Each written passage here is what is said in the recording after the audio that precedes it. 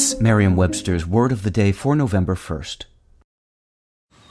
Man, that sunset is gorgeous. Grill, patio, sunset. Hard to get better than that. Unless you're browsing Carvana's inventory while you soak it all in.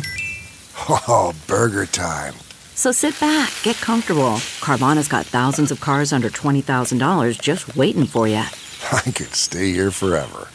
Carvana, where car buying meets comfort meets convenience.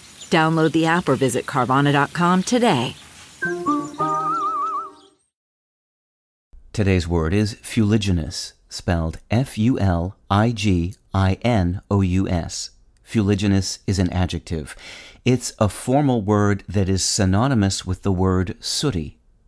It describes things related to containing or producing soot. It can also describe things that are figuratively sooty, that is, dark or murky, as in fuliginous soul, as well as things that are dark or sooty in color, from crystals and insects to the plumage of some bird species. Here's the word used in a sentence from the Stoke Sentinel by Mervyn Edwards.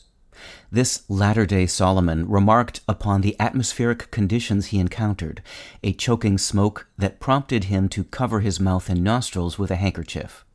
This exercise proved futile as he ventured into the fuliginous town where there was literally nothing for it but to breathe chimney smoke or to turn and flee to purer air before it was too late. Fuliginous is a word with a dark and dirty past. It comes from fuligo, the Latin word for soot, a substance formed by combustion or separated from fuel during combustion that rises in the air in fine particles, such as what's seen in smoke. An early, now obsolete sense of fuliginous described noxious bodily vapors, once thought to be produced by organic processes. The sooty sense, which English speakers have been using since the 16th century, can be used literally to describe everything from overworked chimney sweeps to industrial city skylines, and figuratively for dense fogs, malevolent clouds, and grim senses of humor.